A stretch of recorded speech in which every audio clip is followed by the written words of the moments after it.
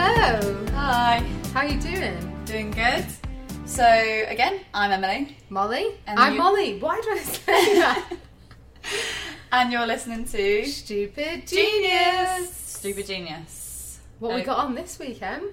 Well, we're going to say our stupids of the week and our geniuses of the week. I'm keen to hear yours, to be honest. Yeah, my stupid is... This is going to be quite meta because I'm going to talk about the podcast on the podcast. My stupid is starting this podcast. In the nicest way possible. I love this and this is so much fun, but I quite linked to my genius.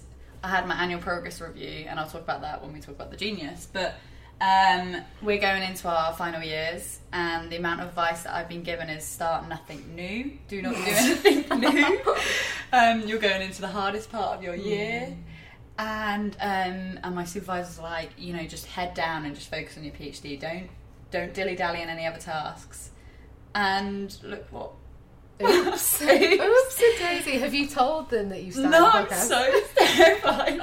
So, like, obviously our friend Alicia, amazing, she was tweeting about it, and I want to retweet it, but, like, internally I'm like, oh, no, I don't want my supervisors to see it yet, and maybe, like, once I start doing my work and like show that I can do them both, then I'll be like, oh, I do have a podcast. Do you know what, like, that stupid crossed my mind as being my stupid as well, because I think, was it something that we said about last week as well, and we were talking outside of the podcast about taking on new tasks and how it was really stupid, and then we were like, oh my god, we had this realisation, didn't we, that we have done exactly that.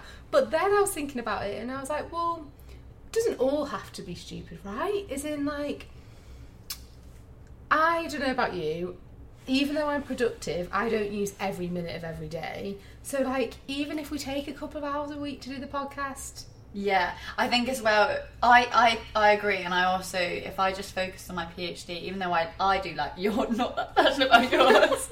Shh, don't say that. No, I am passionate, but I just think, like, it's not a passion project. Okay. As in, I don't talk about it outside of work all the time. No, I don't neither. live and breathe it. But for me, that's a positive It's a part thing. of my life, it's not our life. I mean, that's the biggest advice I got given by Dana, our mate. She said that her supervisor gave it to her, and she said a PhD is a part of your life, not your life. Yeah. And that's resonated with me. It's so true. And I really hold on to Yeah. that, because I think if you get too caught up in it being everything, that gets really tricky. So having something like a podcast, yes, it's totally stupid. To do it in our third year, it's totally stupid. But at the same time, I do think, like, it hopefully will be a really positive outlet as well. And as this year is going to get, I presume, like, more stressful, you know, and these podcasts are probably going to get angrier and more upsetting and more traumatic. You might not hear from us, actually. But, you know, maybe that's not a bad thing, that we're going to have, like, a space to be able to project that and really digest it. And, you know, people that are maybe going into the journey might listen and find it terrifying. No, I'm joking, helpful. Yeah, or if they don't listen, then it's just useful for us to talk through our problems. Dear diary. Yeah. So, yeah, and I think as well last week, it did take probably like 2 days of our week. Yeah. But that's Should we admit that? That's because, to be honest, the editing and stuff didn't take too long. Do you know what? That leads into my stupid. Because I was going to go big with the stupid and say what you've said, but then actually I was like, no, do you know what? I'm gonna go with the editing, because that is my stupid. Basically, we did all our editing and it took us so long, even though, as you could probably tell from the edit, we didn't actually really edit it very much, did we? It was more just like trimming the end, the beginning, and putting the music in, but it took us ages because we've never used it before. Yes. And then, which leads me to my stupid, is we published it and we advertised it and we told all our friends to listen, and then...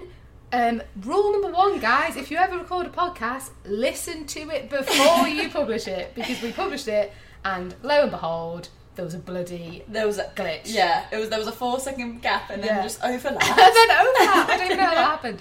So that is my stupid. Yeah. You know, I think if you're going to do something like put your voice out there, you've got to listen. Give it a listen. Yeah, listen to your voice. Yeah, I mean, I'm not going to listen to this one. No, that's true. I don't learn from my mistakes that way. It's so hard to listen to your own voice back. Everyone probably appreciates that. No one wants to hear... I sound so different to what obviously I sound in my head. Yeah. Oh my God, I feel like too. I sound like... so bad. I think there's a few stupids in just creating the podcast. Yeah. Also, we didn't save the intro, so if the intro sounds different to the...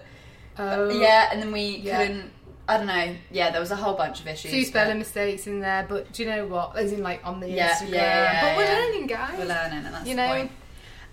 So come on, you genius. My genius. Got to be something good this week. Well, it is the podcast, to be fair. We've managed to put out 5 episodes with no experience. I know, we're on fucking Spotify, mate. It's so... I can't I feel get like over a it. celebrity. I can't get over it saying that. I was telling my mum, and she was All like, of our I'm so two proud listeners. of you. And obviously she doesn't have Spotify, so I was like, oh, just to, like, I do talk about you. And she's I like, love it because it sounds so much better than it is. Like, you know, little secret, anyone can be on Spotify is what we've now realised. All you need to do is just press upload. Literally, yeah. But seeing your own face on Spotify, it's quite, it's quite novel. I would say obviously it depends on your genius, but your genius is creating that icon for Spotify. Thank you very much. So good. But PhD related, yes, come on. I did have my annual progress review, and that was just pretty genius, just to hear your supervisors say positive things about you, and for you to go... I mean, this kind of leaks into what we're going to talk about later, but my supervisor was like, give us an update of what you've done in the year. And I was like, oh, okay, I did a little bit of this and I did a little bit of that, and like I don't really know, and sort of... And he was like, you're so underselling yourself. Really? You need to be like, you published 2 papers, you've done an event, you did this, you've done that. Oh my God, why have I not heard that you published 2 papers? Well, it wasn't me, like... you were a co-author. A co-author. Yeah, but still, that's amazing. I know, and 2 big systematic reviews, and you've done this, and you've done amazing work for EDIR. Like, you need to start selling yourself more, stop underplaying it, especially at your annual progress review when you're trying to convince your supervisors that you oh my God have done enough work to carry on in your PhD. Yeah. So, and then my other supervisor, he was just giving me sort of good praise, and it was actually... that's got to have been like a highlight of the year, really. It's also they hindered me a little bit because I was like, I've got it. I don't need this is too easy. I'm just going to start a podcast. Yeah. What's your genius? I would say my genius, I can't remember if I mentioned it last week, but I was going to a writing retreat last week, a 2-day one overnight, and I was so pleased with what I achieved. Like, I progressed a lot with what I was working on, so I was working on my literature review, which I can't say today. It feels like it's a Monday morning at 9:30. I am bleary-eyed. I'm quite tired. I've been caffeine-free for 2 years and I still feel bleary-eyed. What is going on? So my lit review, which in the sort of PhD, in the sort of thesis I'm doing, which is different to M's, because M's is like a scientific PhD, mine's... how would you even describe the difference? More like a literature... Well, no, it's more... What is the difference? So basically, I write a thesis... Well, mine's research-based, I guess. So is mine's mine. research-driven. So I guess they're the same... Well, I think the difference is... Oh, you're publishing... Hang on, your thesis is a thesis by papers, isn't it? So you do 3 separate papers. Well...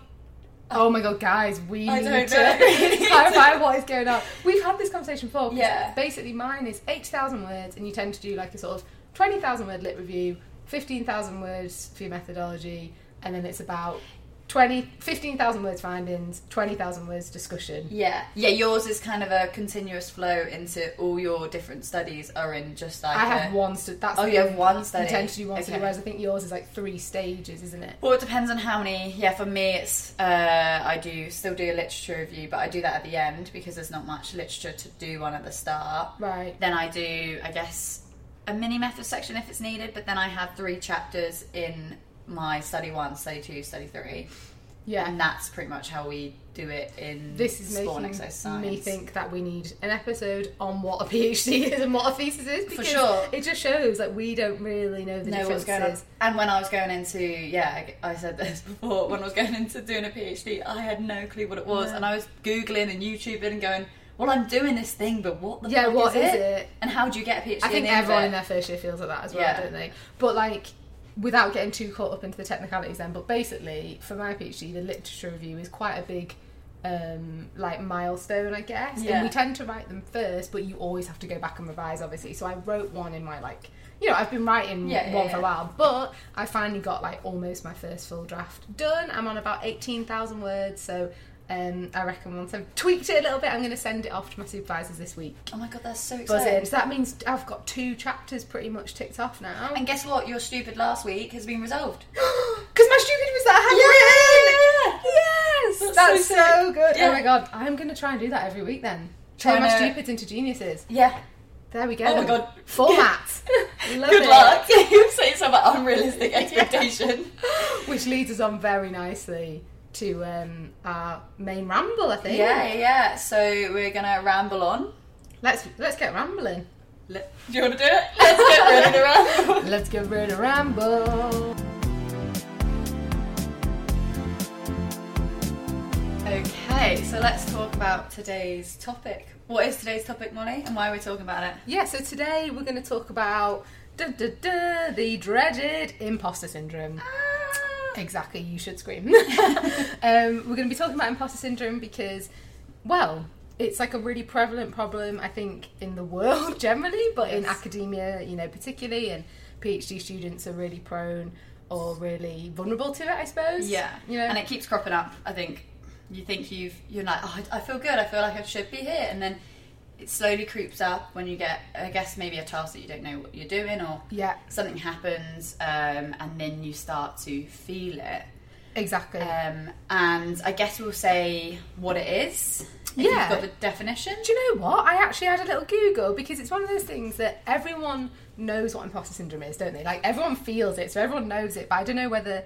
I don't think I'd actually be able to describe it articulately. Yeah, so and everyone is that a word? I don't know, but it is now. Go on. Yeah, so here we go. So when I was doing my little Googling, which I've actually deleted from my Chrome, so I'm just gonna have to make it up. So when I was looking at it, it basically said that imposter syndrome is that feeling that you are a fake, you shouldn't be somewhere, you don't deserve to be somewhere, everyone thinks that you're not good enough to be there, and you're basically a fraud in that environment, and it's that feeling of not being good enough, and essentially. Someone's gonna find you out. Exactly, you're like moments away from discovery. That's the key. That was huge when I got the PhD. I was like, shall I be honest? Do they know? Like, I can't do this. What the hell? Yeah. And then throughout the whole year, I'm like, someone's going to find me out. Someone's going to find me out. And when you don't do enough work that week, you're like, someone's going to come and they're going to go, oh yeah, see, I knew you weren't capable of it. Or like, if you provide a bit of work and stuff. Yeah. Never obviously happens, because if you've got the job, if you've got the PhD,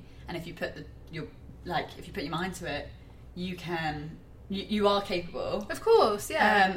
And there'll be bits where you don't know what you're doing. And that's the whole point of a PhD. A PhD isn't... You don't get a PhD because you know everything. You get a PhD because you want to find out and you need to learn. And that's the whole... It's a qualification because you're learning. Yeah. It's like a whole process.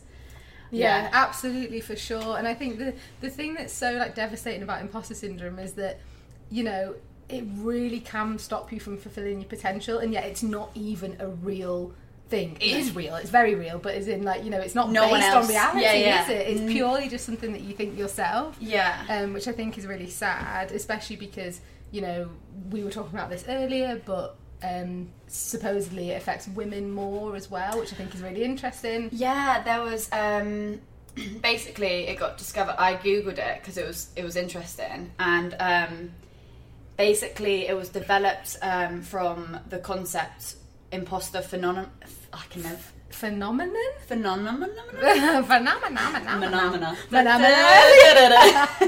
You beat me to it. Yeah. And it was in 1978. They did a founding study which focused on high achieving women. So even back then, I guess. Yeah, in the olden times. In the olden days, back in the day. They kind of based it a lot on women and how we experience it more, because we are told to be, let's not get too much into it. Yeah, maybe save that for another. Yeah, we get told to be quite small and sort of... Not take up space. Yeah. So when you are and when you're doing well, it kind of doesn't feel like you should be there, or someone just hired you maybe because they need to fill a quota. And that's it, and I think in the sorts of environments like they studied, which was high achieving women, so it's going to probably be high pressure environments, which academia is one of those environments. They're very male dominated, aren't they? Particularly certain areas, so your area, sports science, is really male dominated, so I guess that exacerbates that feeling even more, maybe. Yeah. We don't have one single female staff member in our biomechanics department. That is unbelievable. I didn't know that. Oh my god. Yeah, so it's a real... that's what's driven my passion to try and change that. Yeah. Which you are. It's happening. Yeah, it's happening. And, you know what, the PhD students, they've been really good and in sort of getting a mix between male and females, but it doesn't trickle down, it hasn't trickled to the staff, and that's what's so frustrating. So that also gives me a little bit of like, oh my god, so if I can't see myself in high paid job roles, am I even supposed to be here? What's for me next? But I guess coming from our final years, right now I feel where I'm meant to be. Take that, I mean, 2 years ago, completely opposite. I constantly was just being like, no one's gonna, I'm not good at what I do, and but as time goes on, you just keep affirming to yourself like, no, I mean, what I told you is one of my friends said when he was talking about his like businesses and he got an opportunity, and I was like, oh, do you not feel scared? You're in the, like, you're going into the big fish now. And he was like, no, why should I? Like, I work hard, I'm a nice person, I'm meant to be here, I should be getting this, like, there's no reason why I shouldn't be here. That's amazing, isn't it, to have that sort of level of confidence, and we should all have that. Yeah, and him just verbalising it, and I was like, I think originally though I was a bit like, oh my god, you're cocky, like, not cocky, but like, you're full of yourself. Literally, do you know what I was literally just gonna say? You remember, like, when, especially girls, and I don't want to hit on that feminist thing all episode because we'll get carried away, but when girls are little, I don't know about you, but at school, it was the worst insult you could give a girl was, she loves herself. She loves herself. But now, you know, that is what I'm aiming for. Like, everyone should love yourself, and it's so crazy that we used to see that as, like, an insult, whereas really, if we could all just have a little bit of that mentality like your friend has, like, how much easier would things be? We're still just as capable, we just believe it. That's the difference, isn't it? There's just, and that's what, I mean, going back to the feminist thing, but in excuse me, in kids, I guess, who seem to be a scientist or not, you get told that you have to be a genius, and that's why I think maybe some of us carry that on to when we're doing a PhD. Well, shit, I'm now supposed to be this genius. Yes, I'm going to be a doctor. I must know everything.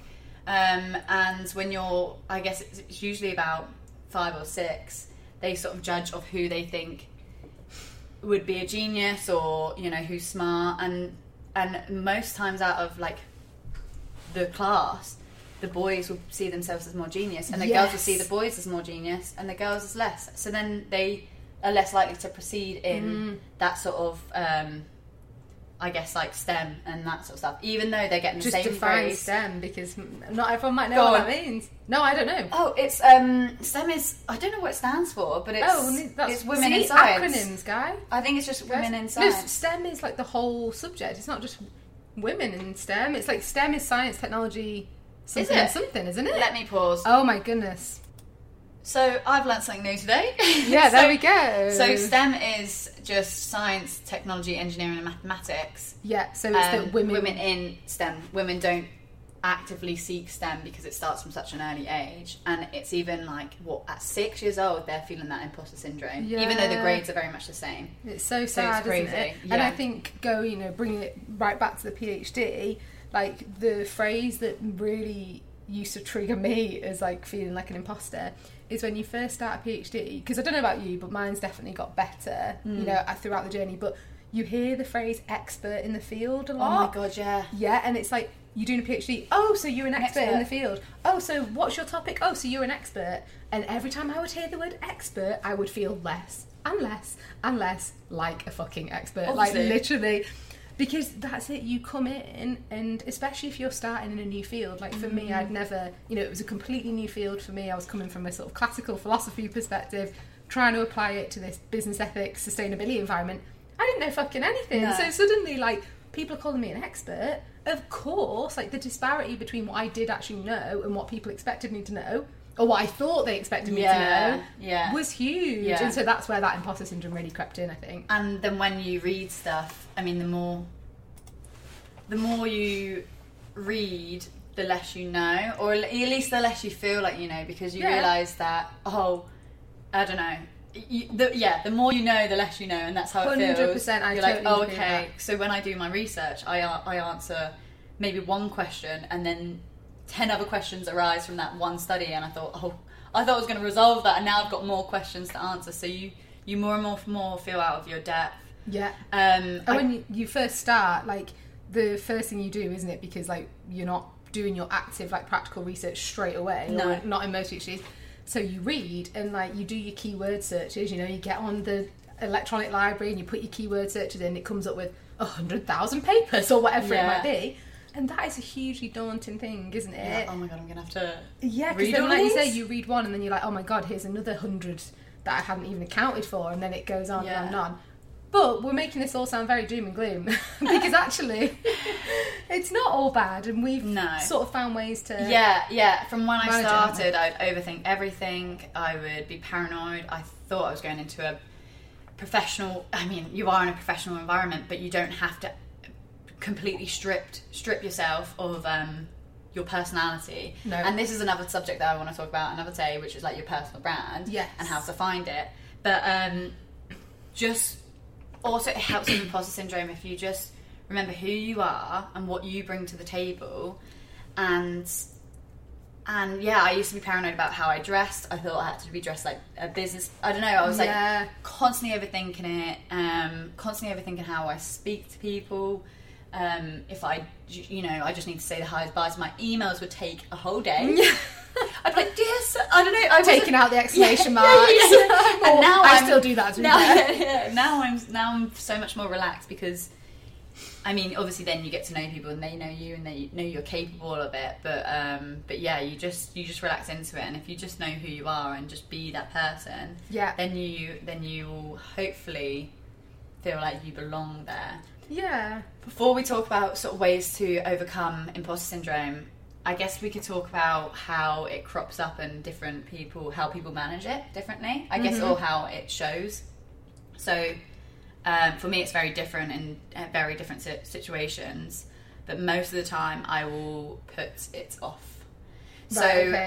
Imposter syndrome will creep up and I'll put it off for as long as possible because I'm like, well, I can't do that. I don't want to do it. And you know what? There's no point me trying. Classic avoidance technique. Because I just think, well, if I can't do it, then, or like if people are going to find me out that I'm not good enough, then I just won't even try. Do you know what? I think I actually have an opposite response. Oh, do you? Which has its pros and cons. Like, when I feel that, I overcompensate and I almost, that whole fake it till you make it thing, I overcompensate and I throw myself into things that I really don't feel comfortable doing, almost as like a challenge, a test to myself. It's almost like I feel like I'm punishing myself sometimes. But to be fair, usually it is for the best. So like an example would be like last year, there's this conference that happens and it's an American conference, it's an international conference, it's really prestigious in my area. And I thought, you know what, fuck it, I'm going to apply. And like, I didn't think I was going to get it. I got the opportunity to present. I was given this award. I was one of like 10 people. And going there, it was in Seattle, which I was buzzing about, but I've never done a long haul flight on my own.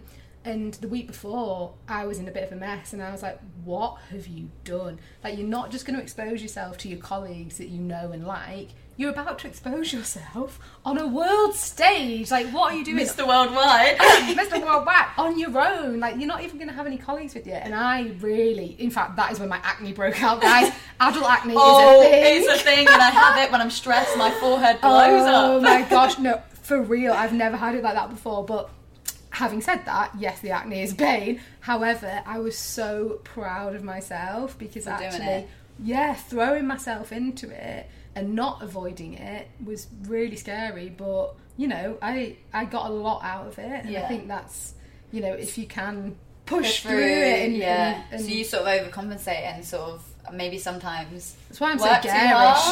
Oh no, it's more just like I'll be louder. I'll that's same with me. Yeah. And then afterwards I come away and think, why the fuck did you say that? It's always a little voice in my head whenever I'm speaking going, shut up, don't say that. Yeah. Oh, you said it. Okay. You know what? This is so ridiculous. But from that conference, there is still a sentence or two that every now and again, I'm not even joking, pops into my head, this thing that I said to this guy. And literally... God, what did you say? Can you say do you know what? It wasn't even that bad. It was like, I told him that I hated this philosopher. Oh, no. And I don't even know why I said it. Do you even know him? Yeah. I know him. He's dead. He's like a classic... Shitting on the day. That's a new life for you. He's like an 18th century classic philosopher that everyone knows, right? And I was talking to this guy and he mentioned him, Immanuel Kant, for anyone that's interested. And I don't even hate him. Like, I don't even know why I said it, but I was really tired. I was a bit jet lagged. And then I realised afterwards that this guy is a professor at Oxford and his main area is like Kant. So every now and again it just pops into my head and I'm like, oh my God. And I engaged in the conversation. You know, I don't even need to talk to him. No, you could have gone, Marissa. That I call that head noise and I get it everywhere. I mean, it's a classic overthink. Sorry. Molly has got a little bit wheezy, so if you hear her coughing... I'm so sorry. It's because I fell up the stairs on the way up. So it's your fault, really. Emily fell up the stairs. My favourite sort of humour is people falling over, and I've not been able to manage my asthma-type symptoms since that point, so I do apologise. Yeah, but you're going to have to get through it. Crack on. Yeah, I called it head noise, and I don't know about you, but I verbalise going like, oh, what? Yeah. I will be walking, I did it when cycling. I don't know what, I can't remember what I was thinking about, but it could literally be from me, five-year-old me, to like I don't know, yesterday. Yeah. And I was cycling along, I can't remember what I thought about, but I literally verbally was like, oh no! And then this woman turned around and I was like, oh God. She's like, that woman's crazy. She's crazy. Yeah, I mean, I like to do the little shake of the head, like physically shake it out of there. You know? That's true. But we all get them, you know? Yeah. We all get that head noise. So, do you feel like you have imposter syndrome or high imposter syndrome now? Do you know what? I think, yes, I definitely have a level of imposter syndrome because I genuinely believe that every single person does. And I think that is actually such a helpful thing to remember as well, that even like the top professors have got imposter syndrome, right? Like one story that always makes me feel better, which sounds really silly, but one of my really good friends, her mum is a medical consultant and she's extremely high up in her field. I'm pretty sure she's had like a medal from the Queen, right, for her services to medicine. Yes, she's really high up in her game. Shout out to you, Kate's mum. And I remember one time she was interviewing for a PA and she was really nervous about the interview. Like, Kate's mum was. Yeah. And I was like, this is crazy. You're literally like the top in your field and you're nervous about interviewing a PA. And it just shows like... Yeah, because she was like, well, I've never interviewed anyone before. I don't want to do it wrong. And I'm like, whoa. Because that is really imposter syndrome in a way, isn't it? Like, manifesting itself. So I just tell myself like, whoa. One, everyone has it, regardless of their status. So the fact I have it, I have it. But I don't really think it's too much of a problem. And I definitely feel like since starting the PhD...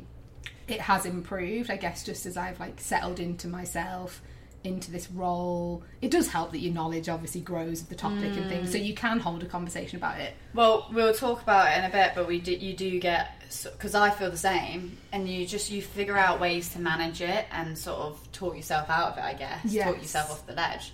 But interesting that you say you don't feel imposter syndrome. Should we find out?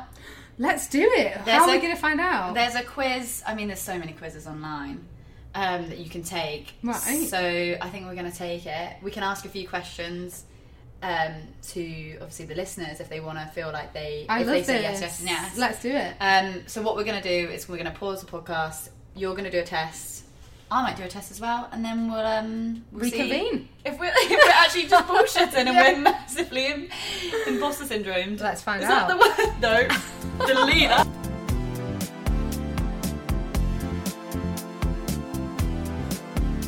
Okay, so we've done the test. That was really interesting. Em, what was your score? What was your result? Are you imposter syndromed? I have minimal indications of imposter syndrome, which is crazy. I am loving that. You know what though? I know it's going to be different. If we did this in a couple of months' time, I know it's going to be so different because I'm just in the process of analysing my data and I'm just about to start a study which is supposedly going to be my expertise. Right. So I come from a background of clinical biomechanics and I'm finally going into that study where I get to do it. What my background's in, but it's been so long that I kind of have forgotten and I'm like, oh no, they're going to finally realise that I completely lied in my interview and I don't know what I'm doing so I reckon... They will not, just... No, I know. I reckon right now I feel really confident in my abilities. Obviously I've just had a good feedback and praise, so I'm feeling really good, so I reckon this is quite subjective. I mean, that is such an important thing to highlight, isn't it? That, like, imposter syndrome ebbs and flows. Like, just because you're feeling it one week, it doesn't mean you're going to feel it another week. Which, you know, shout out to people. We have a friend right now that's really sort of suffering with imposter syndrome. Yeah. And I suppose it's just to really remind them and anyone who's feeling that right now that that feeling will pass. Yeah. And there'll be a time soon when you'll hit a score like Emily's just got, and you're minimal imposter. You're like, ooh. Well, that's the classic saying, isn't it? This too shall pass. Exactly. Yeah. I love that. Me too. Sentiment. Because everything will pass. You're having such an amazing week. That will probably pass. You're having a bad week, but that will pass too. And and that's the joys of life. What are you? So I'm hitting the moderate indication of imposter. I'm at literally bang in the middle. Okay. Which is kind of what you... Yeah, I think that's... Shocked or not? No, I think that's probably about right. I mean, I think I probably sit at that. Generally, you know, I don't sort of have like incapacitating imposter syndrome anymore. And yeah, I think it's an imposter syndrome I can manage. This might sound a bit controversial, but I think having a tiny bit of imposter syndrome maybe can be a bit helpful, or at least to me, because I'm quite competitive with myself. Like, I don't care, I'm not competitive with other people necessarily. Like, I love it when other people do well, but I'm competitive with my own achievements. So having something that makes me feel like I'm not doing well sort of pushes me to do well. I know that's probably not healthy. I'm the same, I think, with my interview before my interview with the PhD. I had a call with my supervisor, and he was it was on my birthday, so I really wasn't prepared, to be honest. I just thought it was going to be a chat of like him telling me what the project is. Right. But he was asking me questions, and I just hadn't prepared, so I was like, I don't know. He was like, well, you need to know, because, you know, do you understand how important this is, and this and that. And in my head, I was like, of course, I freaking he doesn't. I've disappointed him. Obviously, that's projecting. Probably didn't even cross his mind. But then I was like, I'm gonna prove that I can do this. I'm gonna prove that I'm good at what I do. I'm gonna give a smashing presentation, smash the interview.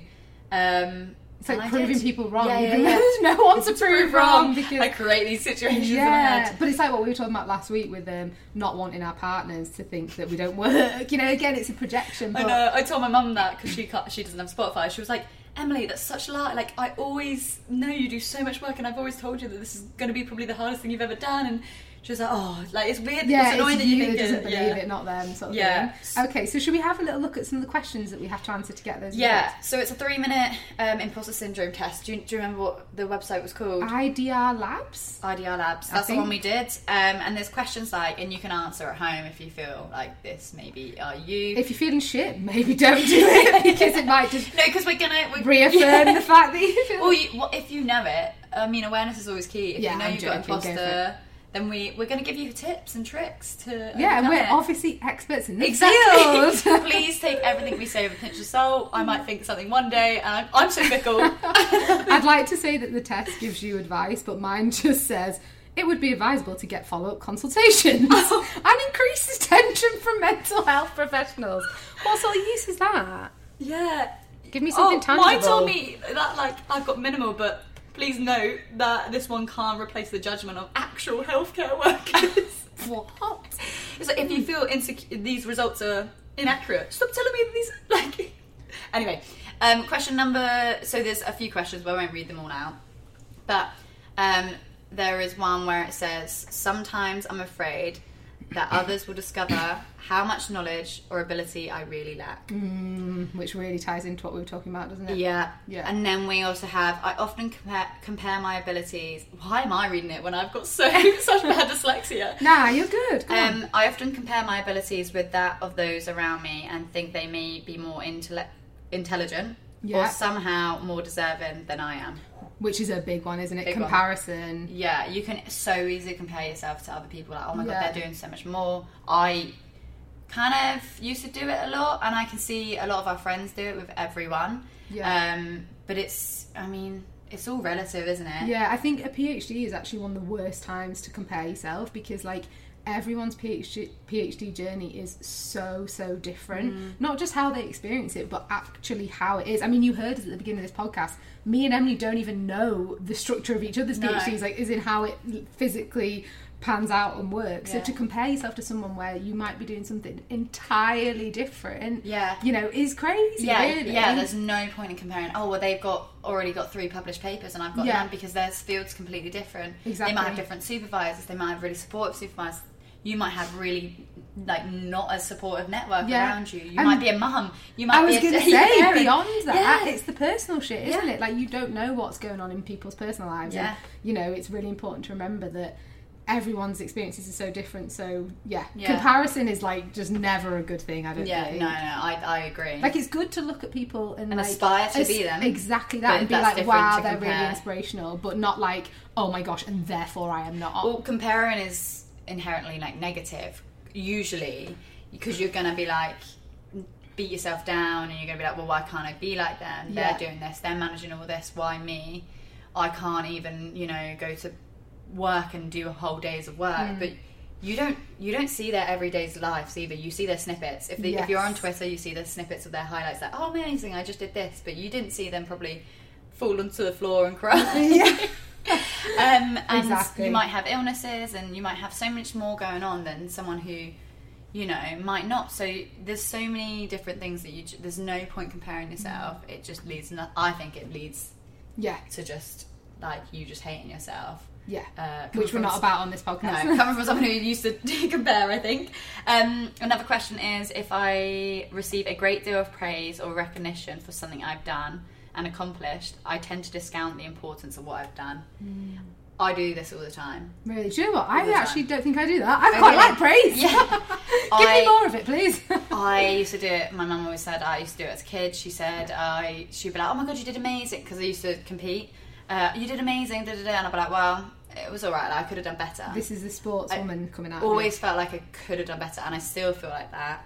Actually, now you've said that, I remember Mum always tells a story about, I was very like academically competitive as a child, to the point where my family used to call me Miss Clipboard, and apparently my mum picked me up from school once and I was like 7 or something, and I was like in tears, really, really upset, and she's like, what's going on? Is she being bullied, you know? And it was because we'd done a test at school and I'd got 99 out of 100. Oh my gosh, Molly. How ludicrous is that? Oh my god. But I've come a long way since then. Yes. Little old Molly, you know, she's still there, probably like dying to get 100%, but so yeah, maybe there is still a little bit of that left in me, actually, but now I've thought about it. Well, I think now I try and use it more for my benefit than to hinder me. So instead of me going, oh, I could have done that better, I'm like, how could I have done that better? I mean, you smashed it, but like, how is there anything that you can improve and learn from next time? Yeah. Constantly trying to learn, rather than just like be like, you're shit. Yes. You could have done that better. Like, so yeah, and then I'll just read out one more. Yeah, this one I think everyone might feel. I'm afraid that people who are important to me will find out that I'm not as capable as they think I am. Yes, that's a biggie, isn't it? Yeah. I think, like, obviously in the context of your PhD, it's my supervisors spring to mind with that. Not, I don't know, I don't want to let them down, so I'm constantly like feeling, and also because we sort of represent them, don't we, as their students, they're sort of putting their hat in our corner, they're saying that they support us, and they're sort of publicly announcing that. So like, I want to do well to prove prove it right, I suppose. That's true. I think it comes to everything, like personal and professional. I don't know, when you start dating someone, you're like, oh my god, they're gonna find out that I'm this horrible monster, and obviously you're not. I mean, that's should I be in a little room with you right now? Yeah. What did I know? I'm like, oh no, they're gonna find out that I'm like, I don't know. There's something that's always cropped in for me. That's like, someone's gonna find out that I'm not. I guess, I don't know. I try and protect myself as a very positive person, which I think I am. But then sometimes I think, oh no, they're soon gonna find out that I can be really negative, or I cry on the floor. Yeah, that's it. Or like, professional wise, they're gonna find out that I don't really know what I'm doing. But then it's realising that and actually those are the things that make you human, and that human. They make you human. You've been doing the cat memes too much. Oh my god. My human. I have a cat, guys. Oh my god, soon to be 2. We're picking up our new little cat this evening. But yeah, human. Yeah, that is what makes us human, and like, you know, allowing your friends and loved ones, or support network to see those vulnerabilities, people just love you more for it. You know, they're Yeah. not like, oh my god, Emily is so like 100%. You know? It's even when you bringing it back to like professional. So when I present, I used to be so annoyed that it wasn't like perfect, and but now I detest watching or listening to a presentation that has clearly been presented to the high heavens. They make no not any. They don't even need to make a mistake, but it's just like almost like a Scripted, computer learn. and scripted and learn, and they've got none of their personality shining through. Oh my god, it's so boring. Yeah, you yeah. need to be able to show that, you know, you are human, and that engages people so much more. for sure. Yeah. If someone's too perfect, to me, boring. Get in the bin. I don't believe you either. I'm like, I don't trust you. You're too this. So we have definitely spoken about this way too much. But it just shows what a big topic it is, and you know, We'll probably cover it again. Yeah, and we came into this thinking we don't really have imposter syndrome that badly anymore, or at least at the moment, and yet we've just spent so long talking about it. But just to think about some ways, so like, how do you find that you deal with it? I know we've sort of talked about that throughout the episode, but is there anything key that if someone was listening to this thinking, you know, I want to sort of work on my imposter syndrome, what do you personally do? So, thing that sprang to mind, just because I mentioned presenting, I now love presenting. I absolutely love the sound of my own voice. Obviously, that's why I've done a podcast. It's so daunting having to get up in front of people, and there's two things and this is coming from my sporting background, we used to do it a lot, is visualization. What was it called? Manifestations? Yeah, almost like manifestations Affirmations? and like creative visualization. So what I'll do, and what I used to do as a kid, would shut my eyes. I used to do gymnastics and visualize myself doing the perfect routine or doing the perfect whatever skill I was doing. I love this idea. And that would put me in a good mindset. I usually do it at competitions. Put me in a good mindset of like, well, that went well, so how can it not? It can definitely go well in the real life, not just in my brain. So I do that in presenting. I pitch myself up there. I kind of picture to myself. I kind of sometimes do the actions. I don't close my eyes anymore, but sometimes and I usually set the like first bit of. I practice the first bit, because once you're in, then it's enjoyable. So I usually visualize in my head going, "Hi everyone, I'm Emily," because it's so awkward introducing yourself. Yeah, I hate that start of it's my worst part. And then you do that, and I sort of visualize myself doing really well, and that really helps me saying like, well, you can do it in your head, you can do it in real life. Yeah. And then also just pushing through the fear, which I'm sure you're going to talk about a little bit more, but now we're sticking to the presentation sort of, because it's easy just to talk about. Fear, it's like you're so scared, and you're so scared at the start, but once you push through that and you get into it, it's then actually enjoyable. So it's like that fear could hold you back, but you just need to, that's only going to last for a little bit, and then you're going to push through it, and then you're going to get it done, and you're going to do it well. I think there's one time that I didn't push through it, and it really frustrates me to this day. Drama class, used to love it, obviously, me being loud. Really? I used to love it, but I wanted to do a play, and I'm not the best singer. And I definitely know, like, I'm not even being like harsh on myself. I'm not a good singer. And there was a singing part that we had to do to like get the part, because obviously plays you have to sing. That's literally my worst nightmare. All I wanted to do was just be in the background and not have a main part and sing. And the fear crept up, and I ran. But I was with friends, so we created a whole routine, and I fucked them over because I just ran. Obviously, well, you ran off stage. Well, it was in like not rehearsed. It was like kind of like in to get the part, whatever that's called. Auditions. Yeah. And I ran, and I left my friends there like just before their audition. Oh, wow. It killed me. What a lesson to learn. Oh my god, yeah. I was like, you know what? If I would have pushed through that fear, it wouldn't have been that bad. I'm not there saying I'm an amazing singer and then have to sing. I've always said like I'm not a good singer, so it wouldn't have been that bad, and I wouldn't have. That is quite a scary thing to do though. Like, I'd have run as a like 13-year-old. You're like, fuck this. So pushing through the fear, and sort of not letting you succumb to that. And then also just creative visualization is what I do all the time. Which I'm definitely going to do, you know, because I've never really done that. I mean, affirmations is something I've sort of tried to do, particularly more around personal things like body image and things like that. But this mental visualization thing, I really like that. I'm going to try it. I mean, my like pre-presentation prep goes as far as doing like power poses in toilet cubicles, which, guys, I recommend it. It really does. Yeah, it's good. There's studies about it that show that it increases confidence. But I suppose my key one, which is super simple, is which we've already talked about, is to remember that everyone experiences it. I find that really, really helpful. To know that you're not alone and that it's very normal. I know we don't use that word normal a lot because it's not a great word to describe things, but it sort of fits here like it is. So sorry to interrupt you. No, but go for my it. supervisor, she is amazing. She's achieved so many amazing stuff, and she presented to, I think it was quite a lot of people, to be fair, like over 200 people. Right. And I was like, so do you still get nervous? What's the thing? And she was like, yeah, of course. Yeah. but it only lasts a small amount now. It's less. It doesn't last as long anymore, and it's right before, and then I push through it, and then I enjoy it again. And they all say, like, performers, you know, like these absolute amazing artists, you know, shout out to Robbie Williams, the love of my life, he still gets nervous, right? And if he gets nervous, then I think it's okay. You know, like, everyone feels that. And he, sorry, I'm going to talk about Robbie Williams now. This is the geek coming out of me. But he still talks about now feeling like an imposter.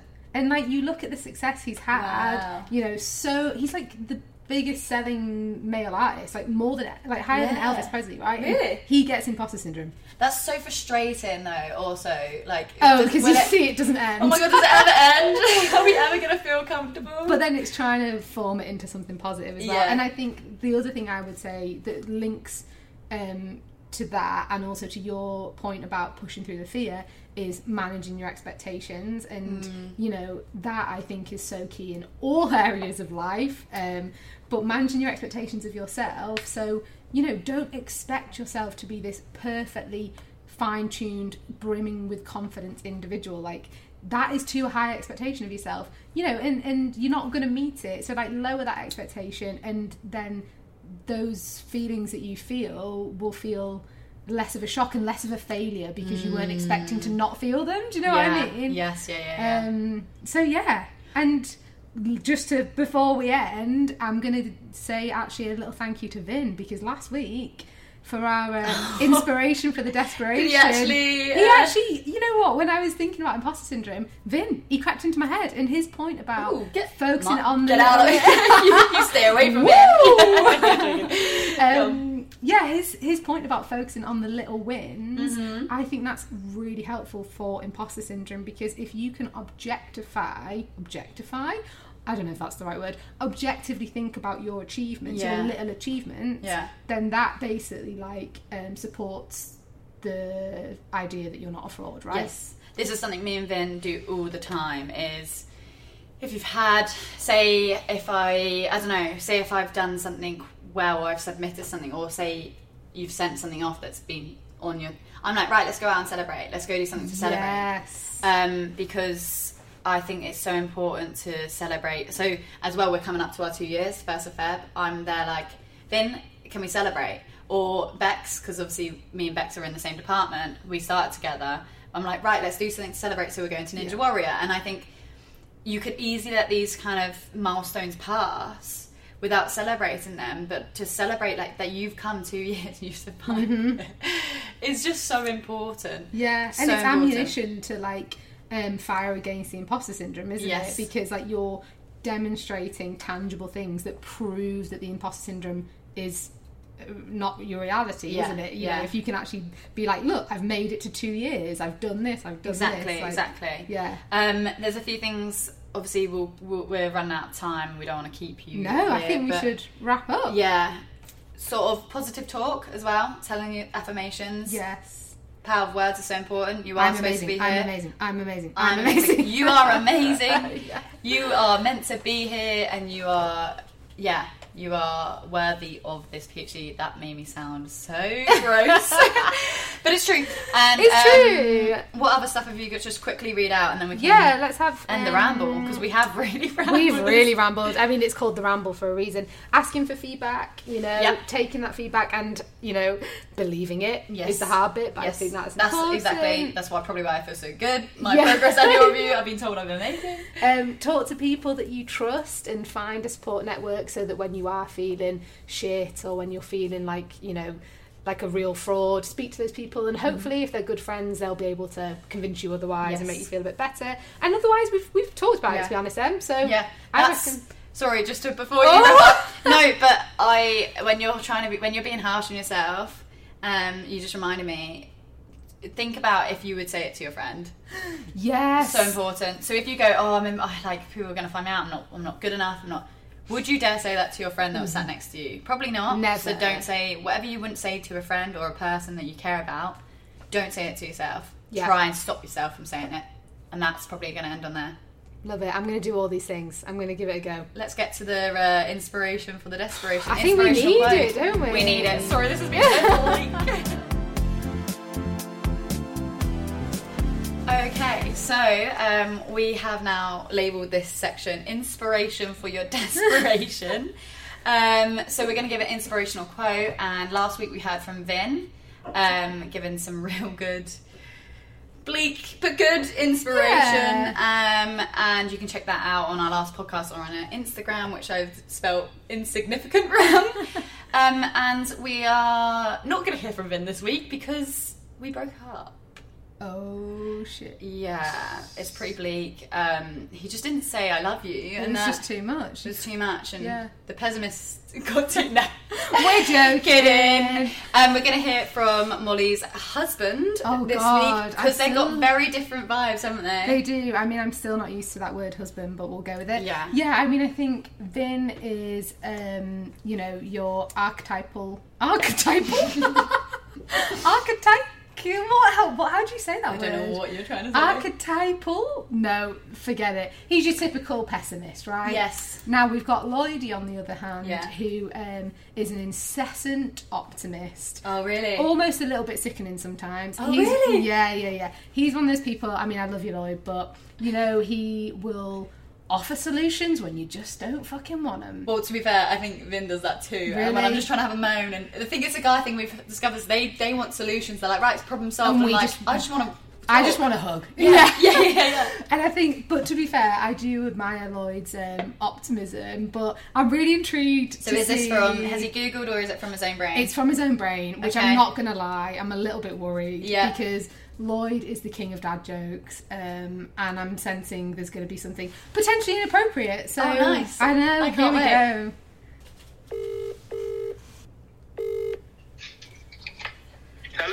Hello. Is that Lloydie? It is. How are you guys doing? Good. How are you? How's work? Yeah, great. Oh God, he doesn't sound too optimistic. No, he doesn't. You guys for sure. Well, welcome to Stupid Genius, and we're really excited to hear what you've got to tell us today. A bit of inspiration for our desperation, we're hoping. Oh yeah, you are going to feel inspired. I can't wait. With the quote I've come up with. Come on, hit us with it. And this better be from your own brain, You want Lloydie. to go now, yeah? Go on, yeah. Right. I've written it down because it's, I want to deliver it properly. Oh. One sec.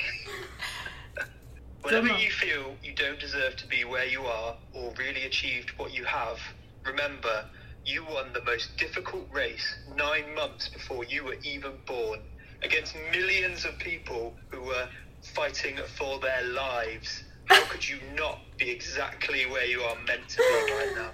Oh, that's so good.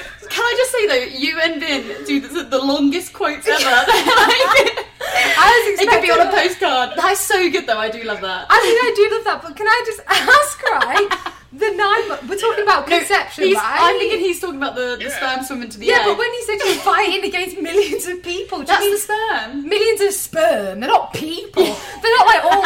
They're not there with people, aren't they? They just, They're not there with like shields and swords, like fucking trying to race for the. It's like, the egg's like, oh my god. But you know what? I think your qualified medically to be able to comment on that, to be honest. So Well, you We might are be right. scientists, so... We're experts in the field, though. Yeah. And how did you end it again? That what was it? You're exactly where you're meant to be. How What could was you that, not? What was the little end bit of the quote? Because I really liked that. Oh yeah, how could you not be exactly where you are meant to be? Yeah. I love love it. that. I think it's the certainty he says it with. Yeah, you're so confident, and I enjoy that. I Yeah. very much enjoy that. No, it's my football chant voice. Is it? When I read out loud. All right, come on then. Let's hear it. Are you doing like a whole like Wolf of Wall Street thing? Like, Do you know what? He's on a high because he's an Arsenal fan and the top of the table. Come on, Lloyd. Right, I want to hear that quote again, but in your best football chant. Do it. Read it again in my best football chant voice. Go for it. All right. Whenever you feel you don't deserve to be where you are or really achieved what you have, remember you won the most difficult race in 9 months before you were even born against millions of people who are battling for their lives. How could you not be exactly where you are meant to be? Woo! I don't know, The best to be fair, but that's how it goes, to be honest. Honestly, Lloyd is from Somerset. I don't know if you can tell that, but the second he turns into a football fan, he starts talking like a Londoner. you're right, darling. How are you not supposed to be where you're supposed to be? And you're lying. It's similar to Molly, where she can't shout over 3 decibels unless it's in a London accent. It is true. We discovered that I can only shout in Cockney. Oh, really? Like, I actually can't shout. So, like, if we ever have children and I need to discipline them, I'm going to be like, all right, now, you sit down. Daphne, you get in now. I'm not your mum. You've been watching too many Too much EastEnders. I am your mum, actually. Right, Oh. Lloydie, I'm going to thank you for that. And I think we're going to love you and leave you. Thank you. I'm happy to not get roasted. So Yeah, you enjoy the rest of the podcast, guys. It was good. I think yeah, maybe speak to next time you can maybe try and get it like in a quote form. Like, it's just a bit. It's more of a speech than a Less quote. of a fucking paragraph. Yeah. Is actually I saying know that. there was so much I wanted to say. But it was like I couldn't really get it in there. It's too much inspiration in your brain. He's just brimming with too much confidence, you see. It's good to see. Right, see ya. Love you. Love you. Bye. Oh, bye! No, I gotta love you! Oh, I think you're Oh. saying it to me actually. Yeah, of course he was. He probably was. He loves everyone, does that, Lloydie? Wow. So I like that. Right, I'm going to hit That's us with my quote now. Go on then. Which, unlike Lloyd's, is very short. So I recently read this book called... Right, I'm going to say the author's name first, and it's going to be completely incorrect, the pronunciation. Bjorn Nathiko Lindeblad. Whoa. Yes, exactly. Okay. And the book is called I May Be Wrong and Other Wisdoms from Life as a Forest Monk. Now, if anyone hasn't read this book, which you may not have Oh, done... I thought that was a quote. I was like, what the hell does that Oh mean? no! So that is the name of the book. But if you haven't read the book, I would say 100% read it. It's really, Yes. really good. When the book starts, it starts from the author actually having died. Oh, my Yeah, gosh. he wrote the book knowing that when it was going to be published, he was going to be dead. So that in itself is like, I don't know, reading it That's just sets the whole tone. so Yeah, crazy. And he left his life as a really high-flying finance guy in somewhere in Scandinavia and became a forest monk in Thailand for like 30 years. Anyway, it's all about his journey and things, and he has a lot of really interesting things to Okay. share.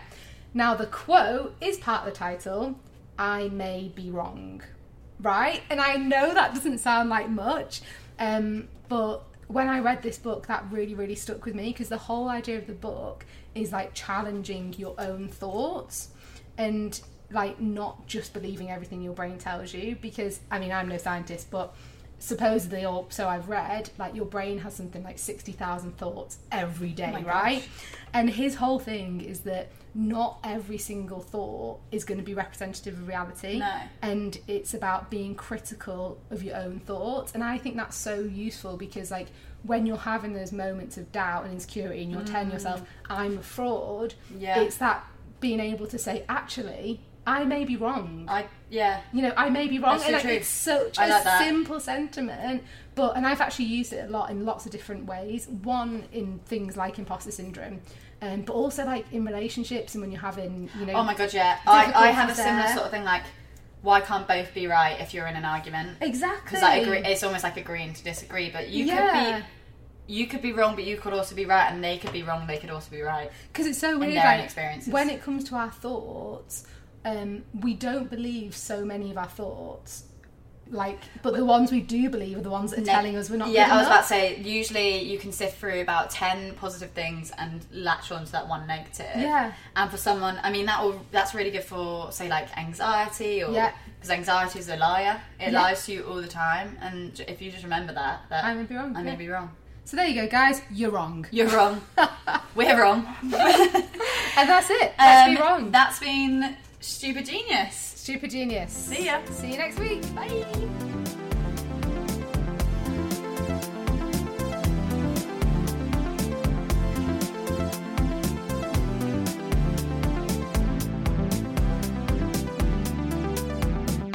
Obviously you're going to hear it if you go, oh shit. It's really I'm still holding my esophagus.